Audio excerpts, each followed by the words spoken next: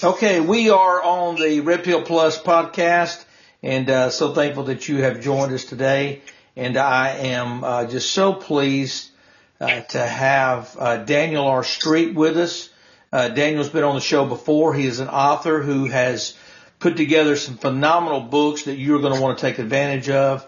And it is the Fake News Exposed, Volume 1, 2, and 3. And then he has a fourth book that he's going to talk about here today. But why I have him on today is to talk about the recent, as of yesterday, movements that was a response to President Trump's legal team, Jack Smith, what I call the corrupt prosecutor, Jack Smith, his jumping all the way to the Supreme Court, and at least a 30,000 foot view of this. Daniel, thank you so much for joining us, and how are you doing, my friend?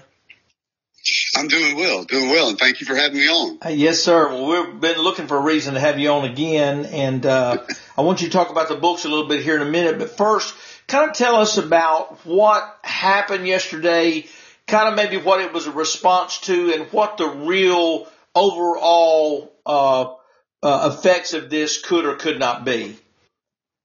Okay, well, by way of a little background, all of the developments with respect to President Trump in the last few days have been with respect to the D.C. or the District of Columbia J6, what I shorthand refer to as the J6 indictment. That's the indictment that the special counsel Jack Smith obtained in the District of Columbia. It's a 4-count indictment alleging that President Trump did various different nefarious things on January 6th. And President Trump and his legal team filed a motion to dismiss that indictment, raising the legal issue of presidential immunity. Well, no surprise, the district judge there denied that motion, but President Trump's team filed a notice of appeal with the D.C. Circuit. And that's really the development that has led to where we're at right now, because that filing that notice of appeal results in a deprivation or depriving the district court of the vast majority of its jurisdiction over the case, at least until such time as that appeal has been resolved. So that's why President Trump's team filed a motion to stay the proceedings in the district court in D.C., which the judge there, the district judge, granted yesterday. So, which she really didn't have a choice but to grant it because of the filing of the notice of appeal. So what we have is an appeal that's in the D.C. Circuit. The D.C. Circuit issued briefing orders. I believe it was today. The president's brief is due the 23rd of December, and the replies due early in January. And in the meantime, the special counsel, who I refer to as the special, he's a special prosecutor. I call him the special persecutor.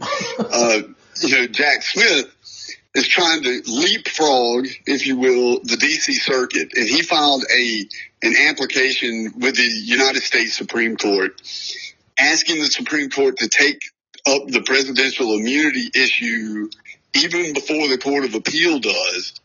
It's called a request for cert before judgment is what we usually refer to it as. It happens very, very rarely. The Supreme Court, even less rarely allows it or goes along with it or grants, even the hearing. And so that's what Jack Smith did. Yes, I believe it was yesterday. Mm-hmm. And so the Supreme Court requested or ordered a response from the Trump camp, which I believe is early next week, just to see whether they agree or disagree with the request. And I can elaborate on all of that, but the real point behind what Jack Smith is trying to do is he knows no matter what the D.C. Circuit rules, there'll be a request from the Supreme Court, which will slow things down even longer. And the intent here is for the special persecutor and his team to get Donald Trump before a D.C. jury before the election. So that's what all the hurry. That's the reason for the rush. Right, right. I mean, it's so clear.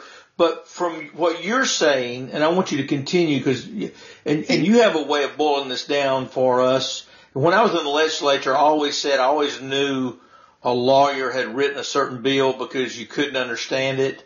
But let me explain.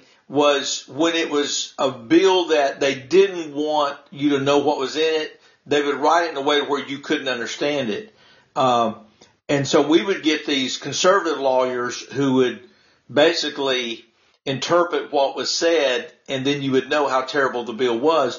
But a good bill was always written in real common parlance and language, and you could easily understand it. You know, it was to end the income tax or do this or do that. And so I kind of liken you to the good lawyers when I was in the legislature that is parsing what's going on. So one question I have, and this is just kind of a gut instinct that, you know, it's kind of like I say Democrats are like the devil. If they're talking, they're lying, right? So even though Jack Smith said the main reason for this is to delay it, which seems to make perfect sense that he would want this to get in front of a DC jury before the election. That's what he's hoping to do to destroy Trump, and hopefully people will turn even more against him, those that don't like him. Could there be other reasons that he's jumping the appeal process, or is it strictly so this doesn't get dragged out? Yeah, I actually pondered that myself and tried to conjure any legitimate, any legitimate reason for the government to want the Supreme Court to intercede at this stage. I couldn't think of any other reason why. There's no other explanation that makes any sense, and because the other thing is that he's got. The government's much more likely to win in the D.C. circuit. Bingo. The Supreme Court's their least likely path of victory, correct? That's right. Yeah. For the government. But here's another thing to keep in mind. There's so much lawfare being waged against President Trump right now that people forget the current timelines that these cases are on. The D.C. case, the one that's the subject of the issues we've been talking about, is set for trial in March. Okay? Which is super quick, right? Yeah, one thing I can guarantee you, you can take this to the bank. That case is not going to trial in March. Okay. All right? It's impossible.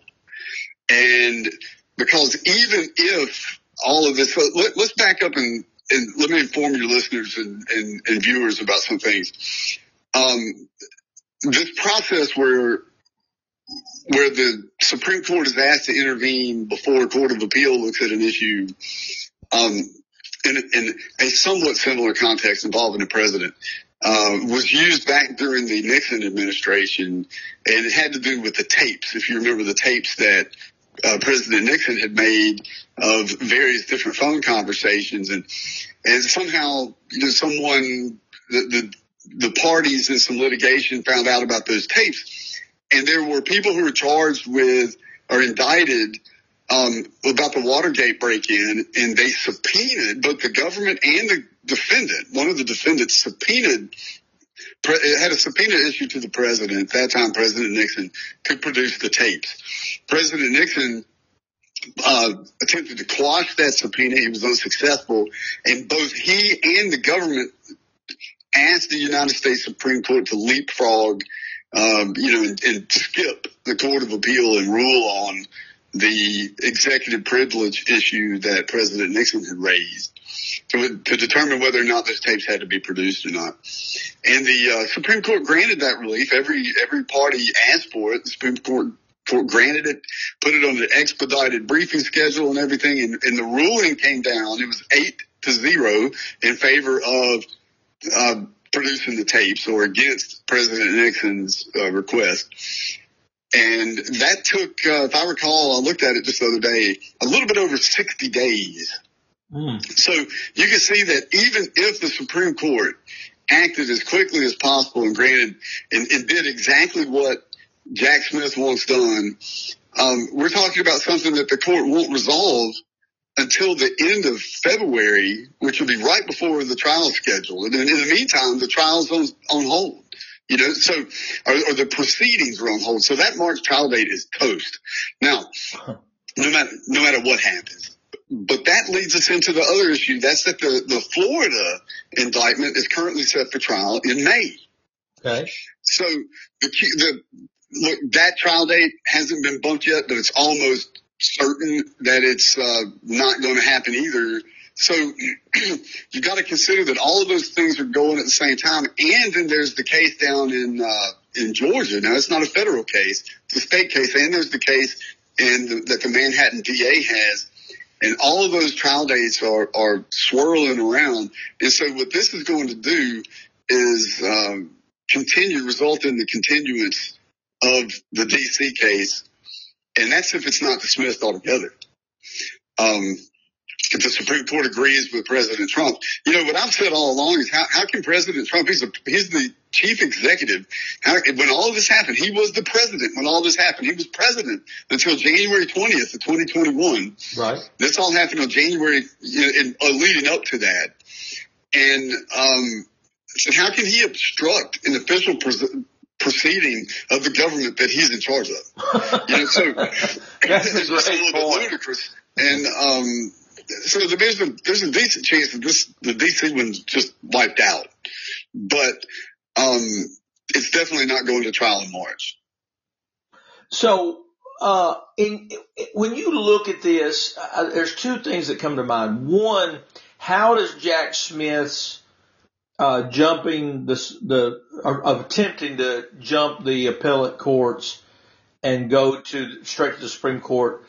How does that have any effect on the state case and the other federal and in the New York case and the other federal case? Does that have any effect on those?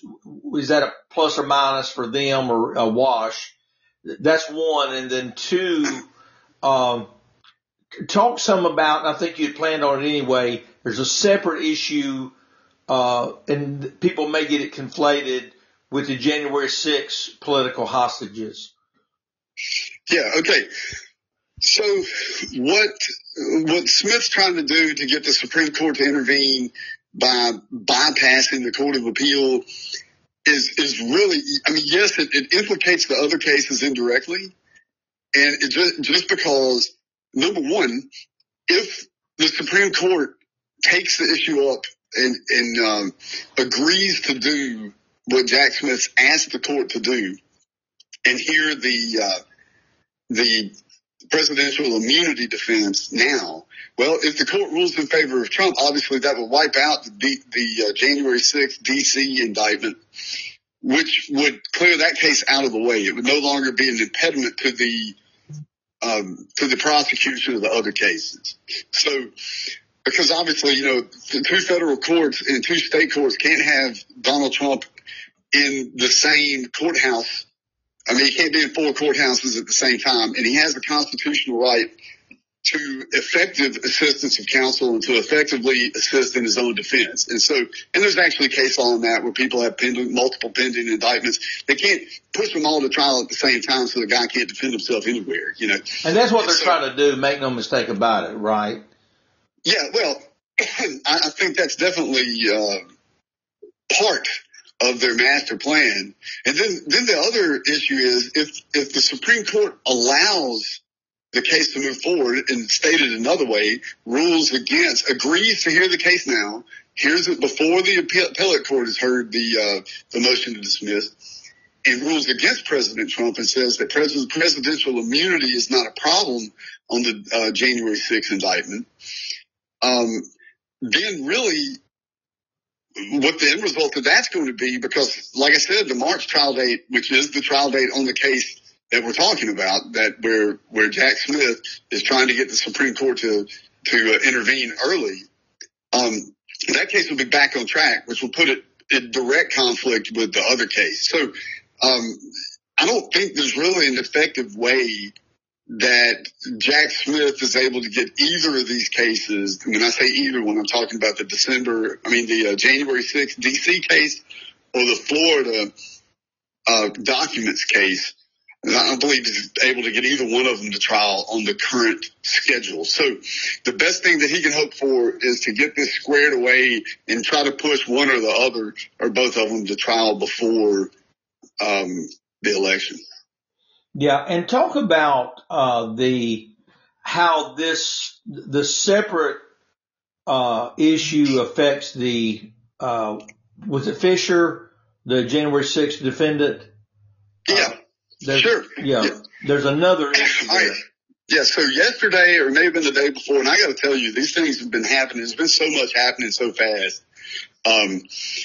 It was either yesterday or the day before. The United States Supreme Court granted a application filed on behalf of one of the January 6th defendants. Now, to give you a little background on that. Okay. All right, so this particular J6 defendant, his last name is Fisher. His first name escapes me.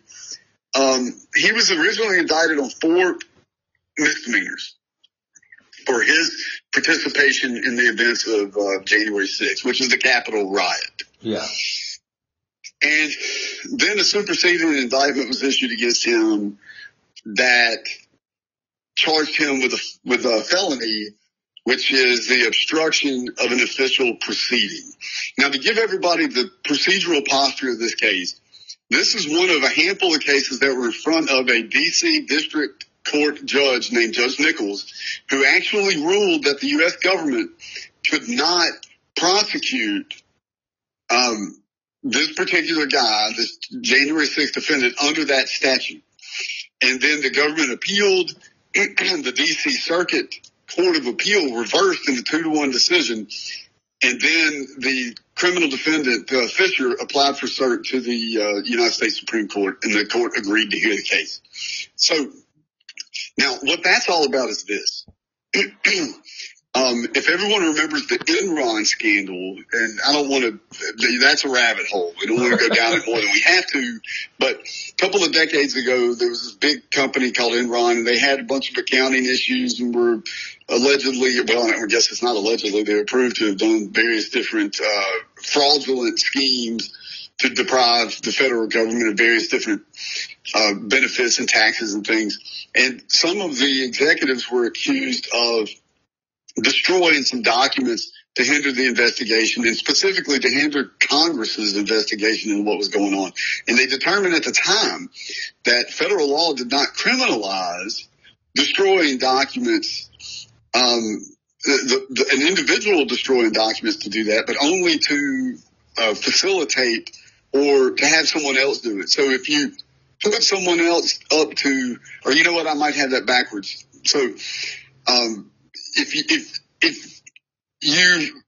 conspired with someone and got someone to destroy the documents, that wasn't illegal. Just destroying the documents yourself was illegal. So there was a loophole in federal law with regard to destroying documents to obstruct Congress. Okay. So Congress amended the law and passed these provisions that are at issue now to say that if you coerce or lean on someone or entice someone to destroy records, then that's illegal. Or, and then the subparagraph is, or otherwise obstruct an official proceeding.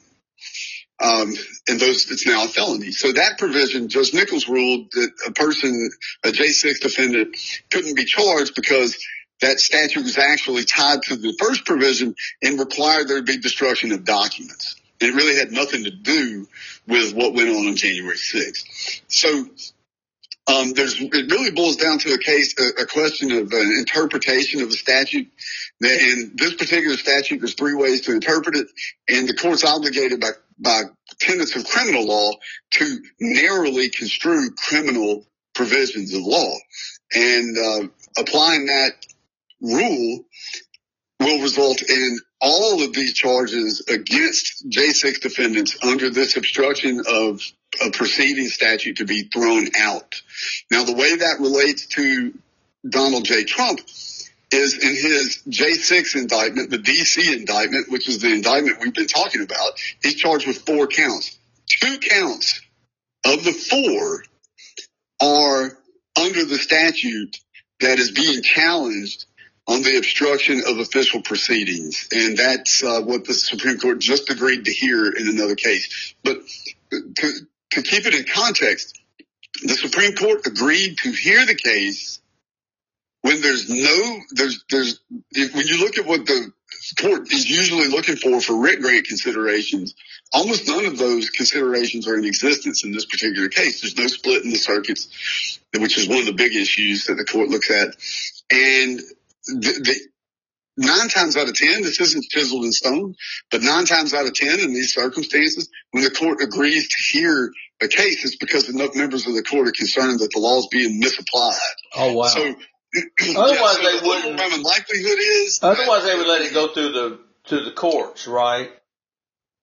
Sir? I said, otherwise they would let it just go through the normal process of the lower courts. Right.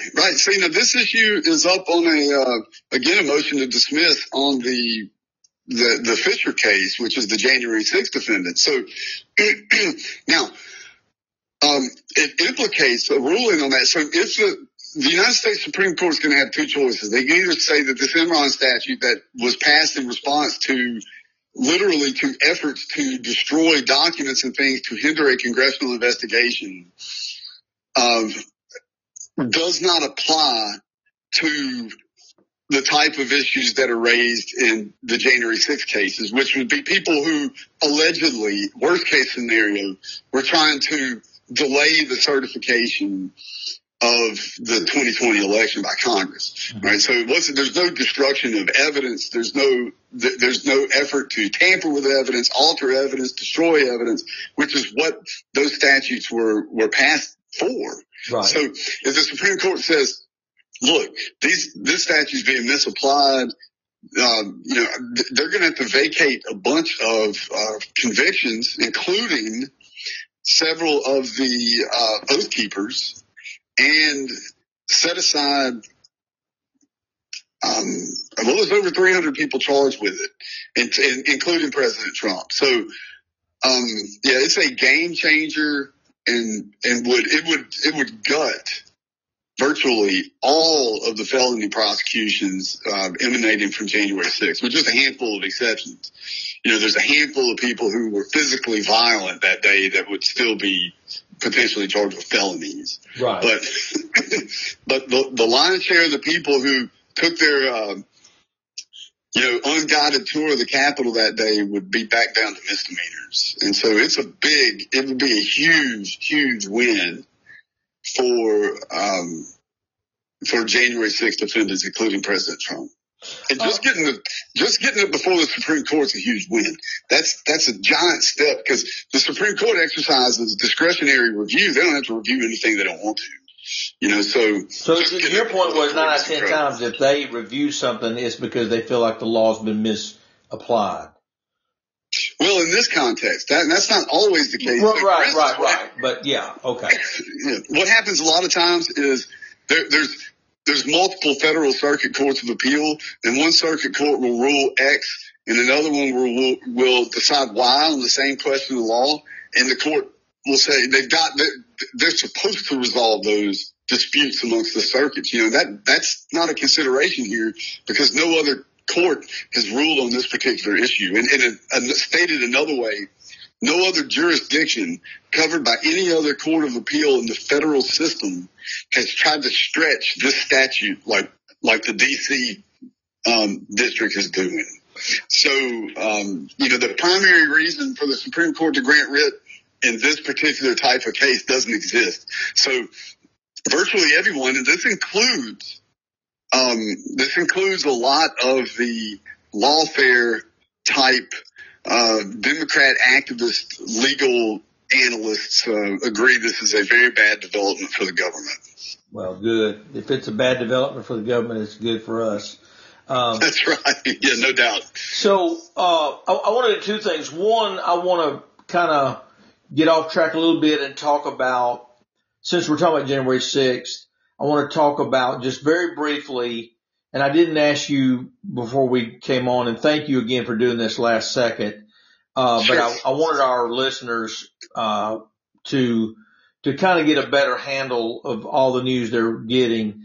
But one question I had, and then I would like for you to surmise kind of in your mind what all this means and how it made Jack Smith's, is this a Hail Mary, et cetera, just an overall, summation, before you talk about your books. Cause I want people to be aware of your books that may not have caught the last episode that you were on. But before we do that, the summation, then your books, one thing that really bothers me about the January 6th political hostages is so many people being held without any consideration of bail. And I'm wondering what, if there is, and what would be, the legal, ramification or legal remedy for that many people being held basically as political hostages.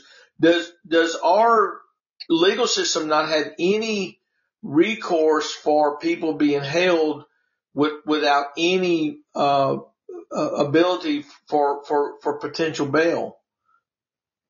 Yeah. That's a good question.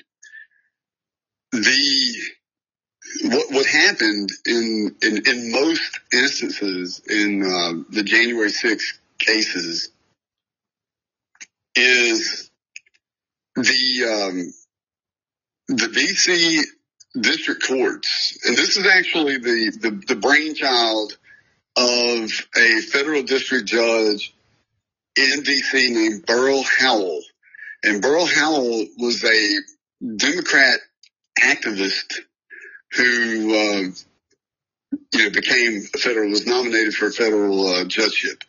And she came up with this new theory extending the ability to hold someone without bail. Really what they did was they expounded on,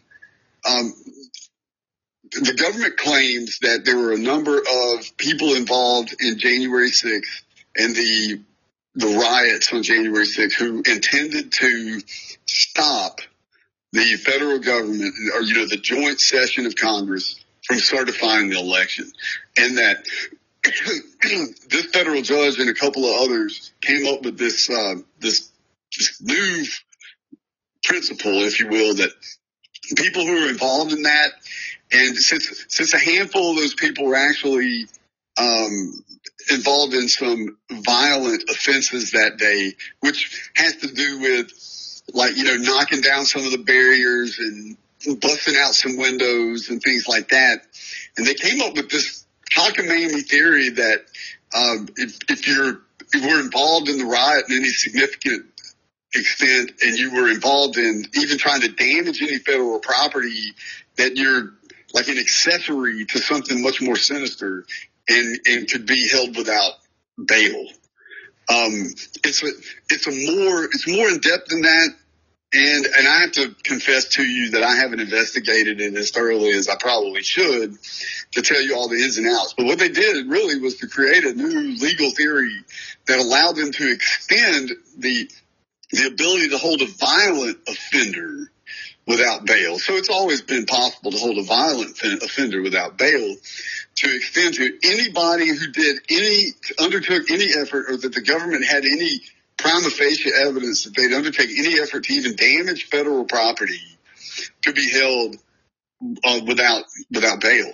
And that's what's been happening. And the ability to apply for, to the court to set bail and to get released on bail is, it's limited. It does exist, but it's limited. And so far, some people have been able to get,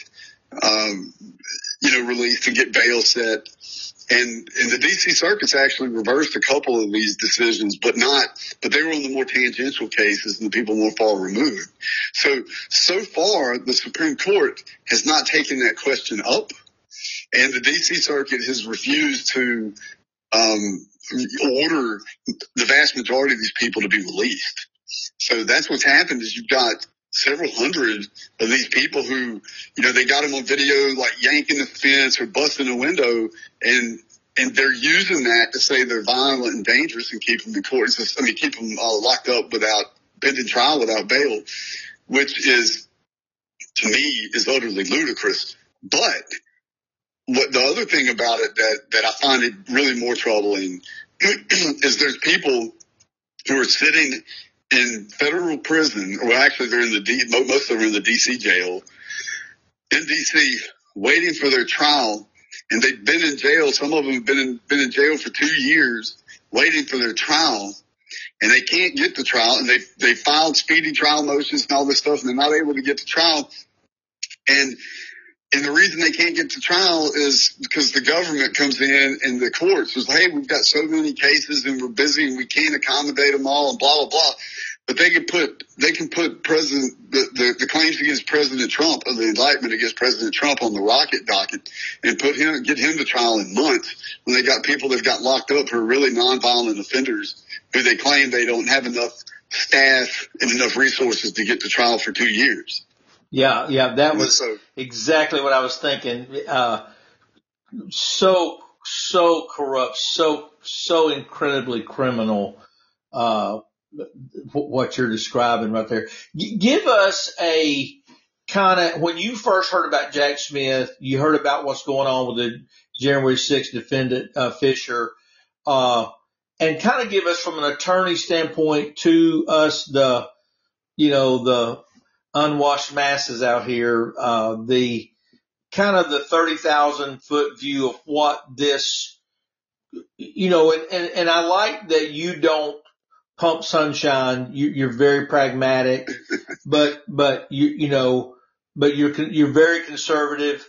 So from your best, not guess, but best, look into it, what this could mean, everything from absolutely much about nothing, everything continues the same, or Jack Smith's worried.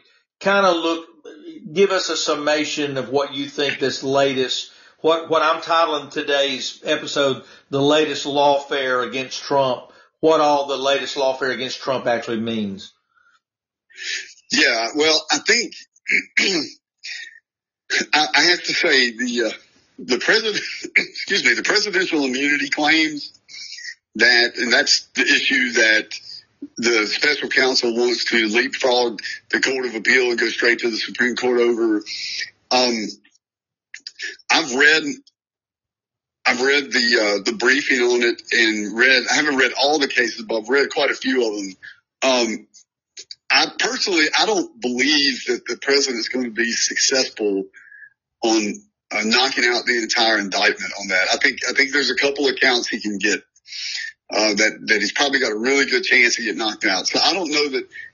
I personally don't believe, if I'm looking at my crystal ball, I think the president comes up short on presidential immunity. Now, I could be wrong. Yeah. And the primary reason for that is there's just not much law on it. And of course, these are all novel legal theories. But the Nixon case that you mentioned earlier doesn't help him in your. Well, no, the Nixon case was an executive privilege case. Oh, okay.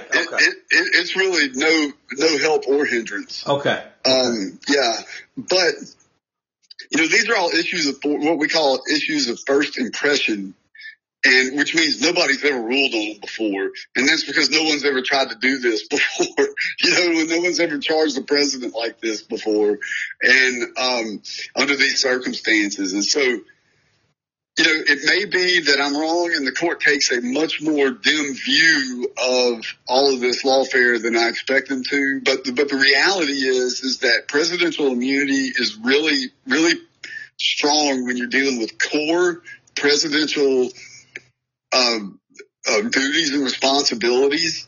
And the point of it is, hey, if the president goes and makes a mistake and someone gets harmed by it, you don't make a claim. You can't make a claim against the president over it. Well, what we're dealing with here is not so much core presidential duties. Mm-hmm. So I think the presidential immunity argument is a little thinner than I would like, but he could still win it. And, I'm just looking at my crystal ball. Sure. But the obstruction of official proceedings case, which is the one the Supreme Court granted writ on for the J6 defendant, the overwhelming likelihood, in my view, is that the Supreme Court is going to knock that out. And that knocks President Trump's indictment down to 2 counts. Mm-hmm. If I prove correct about that and the Supreme Court knocks those claims out, then the federal case involving President Trump is down to 2 counts. And those 2 counts are really thin. Mm-hmm. So that's the defrauding the United States, which that really should have, obviously, in my opinion, none of these indictments should have ever seen the light of day. But defrauding the United States by challenging the election is just lunacy. So I don't see that going anywhere. And the other one is the one about depriving people of their constitutional right to vote.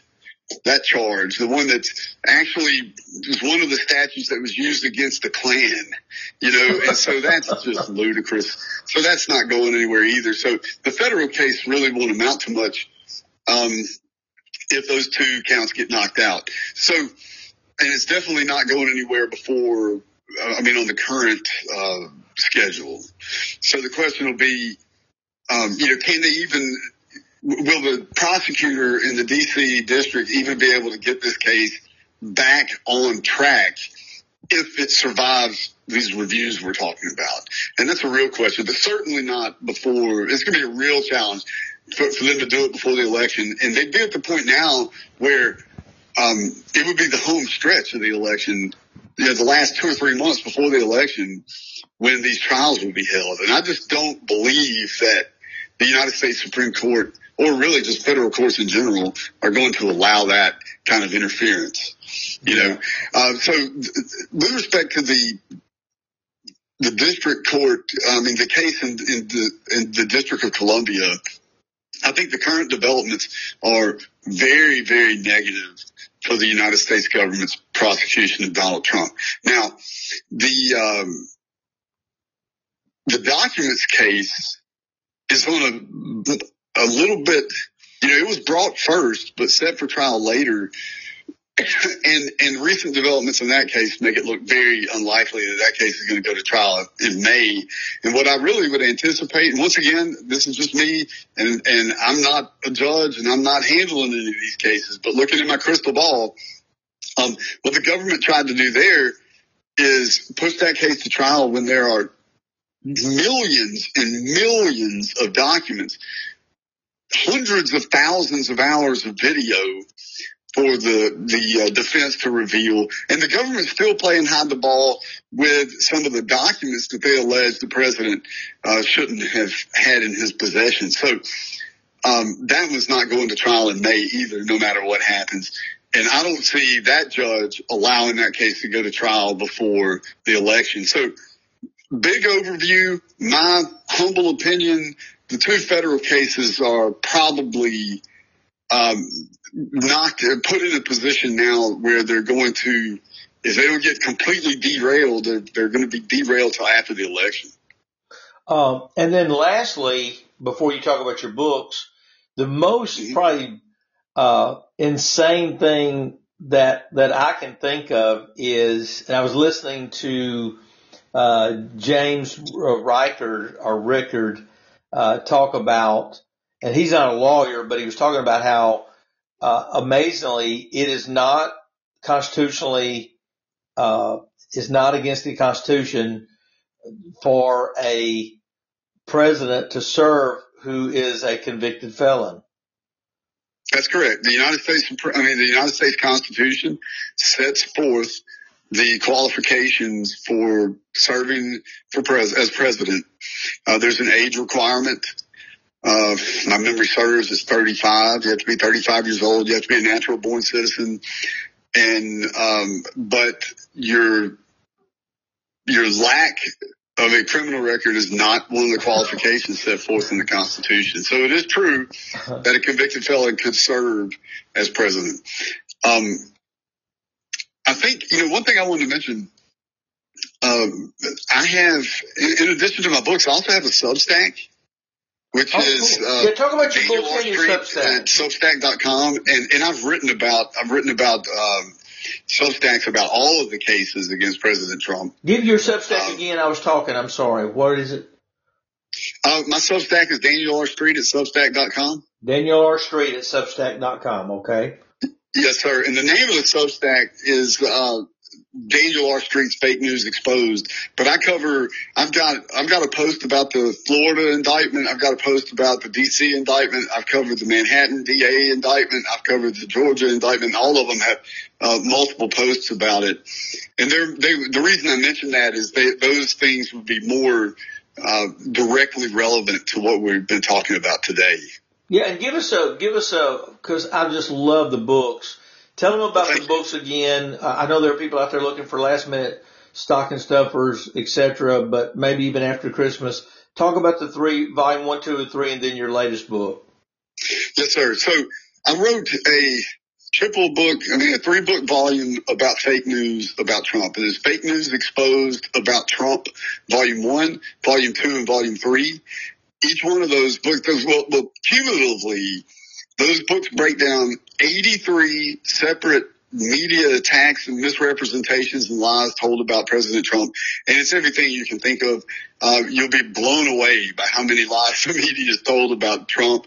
And if you purchase one of the books, you get access for each one to a free chapter. So, online through my website. So that's, brings the total up to 86. But I mean, it covers everything from, various different aspects of the Russia collusion hoax, the hoax when the media claimed President Trump tried to claim the NRA was going to assassinate Hillary Clinton, to everything you can think of. I mean, and a lot of things that you won't even remember. You'll be like, you'll read it and go, wow, I totally forgot those lies were told about President Trump. And that's what those books are about. And then my most recent book is Fake News Exposed about conservatives, guns, COVID, and everything else. And it covers 25 chapters covering everything from immigration issues. There's also several chapters about President Trump in there. There's 2 chapters about Governor DeSantis, the flights when Florida flew the migrants to Martha's Vineyard is in there. The Don't Say Gay law that the media lied about is in there. And there are a number of chapters, about 10 chapters dedicated to COVID misinformation. It's I like to consider it kind of reference material for people who want to know what the truth is about COVID. Now, there's a lot more that I could write about misinformation about COVID, but I break down the Pfizer vaccines. They're not safe. They're not effective. All the lies people have been told. And they're real eye openers. And if you have somebody conservative in your family who, hey, maybe they have a healthy skepticism of the media, they will love it. I guarantee you. Yeah, and this is also good for your liberal brother-in-law who thinks he knows everything about it, and doesn't have a clue. But what I found amazing, Daniel, was, and I think of myself as being very up to date and aware of what's going on, how many of these stories I was not even aware of either the depth of the deception by the media or certain instances I had no clue of, but these are so well researched. You know it's a brilliant mind. It's an attorney that wrote this, but it's such a good and easy read. And I want to encourage every listener to pick up the books. There's also, you can get ebook. Is there an audio book yet? Yes, the new book's out on audio, and there's a triple bundle ebook version of volume 1, 2, and 3 of Fake News Exposed about Trump, and that version is out on audio. The remaining, I will have all the other volumes, just independently, volume 1, volume 2, and volume 3, on Audible before long. It's in the works. But right now the triple book is up at ACX, which is Audible, and the new book. And give them we got your Substack, Daniel R. Street at Substack.com. What is the website, Daniel? Yeah, my website is real easy. It's DanielRstreet.com. So DanielRstreet.com, and it has links to all of my books. It has links to my Substack, has links to my social media. So literally everything that I'm involved in, someone can follow from the website. Phenomenal website. I got on it and just stayed on it, and you will love it. Hey, Daniel, thank you so much for making the time, and I want us to do it again. Sure. And if I don't, I'm sure we'll probably text back and forth between now and then. But if not, I hope you and your family have a very Merry Christmas. Well, you too. And thank you very much for having me on, and I'll be glad to come back anytime. Thank you so much, Daniel, and thanks again for making the time, okay? Thank you, sir. All right. Take care, brother. Bye-bye. All right, folks, that was Daniel R. Street. Phenomenal. Go to Daniel R. Street at Substack.com. Also go to DanielRstreet.com for all the books. He's got a triple audio package right now that you can get all the books. I'm telling you, you're going to love to get these books for somebody who's conservative, a Trump lover, but also for people who may not know what they don't know. And so thank you so much for listening today. Thank you for being a part of the podcast. Thank you for the 12 countries and 17 states that listen, and we appreciate you. And a special thank you to Daniel R. Street. I actually contacted him today. He was in continuing education. He was so welcome to come on and just so agreeable to help us out here last minute, because I wanted you to kind of get a taste of what's actually happening with a persecutor, criminal and corrupt persecutor Jack Smith. And thank you again, Daniel Smith. Thank you to our listeners. We are brought to you by MyPillow.com. Don't forget to use the promo code RED. Also, don't forget the greatest and most patriotic car dealership in America, RedRiverAuto.com, RedRiverAuto.com. And then if you or someone you know is trying to publish a book, PurposeMediaPublishing.com. PurposeMediaPublishing.com. They have a special going on right now. Also, they'll finance with no interest. So if you or a loved one or someone you know is wanting to publish a book, there is no better place to go. They'll help them write the manuscript, help them do everything they need to do. PurposeMediaPublishing.com. Thank you again for listening to the Red Pill Plus podcast.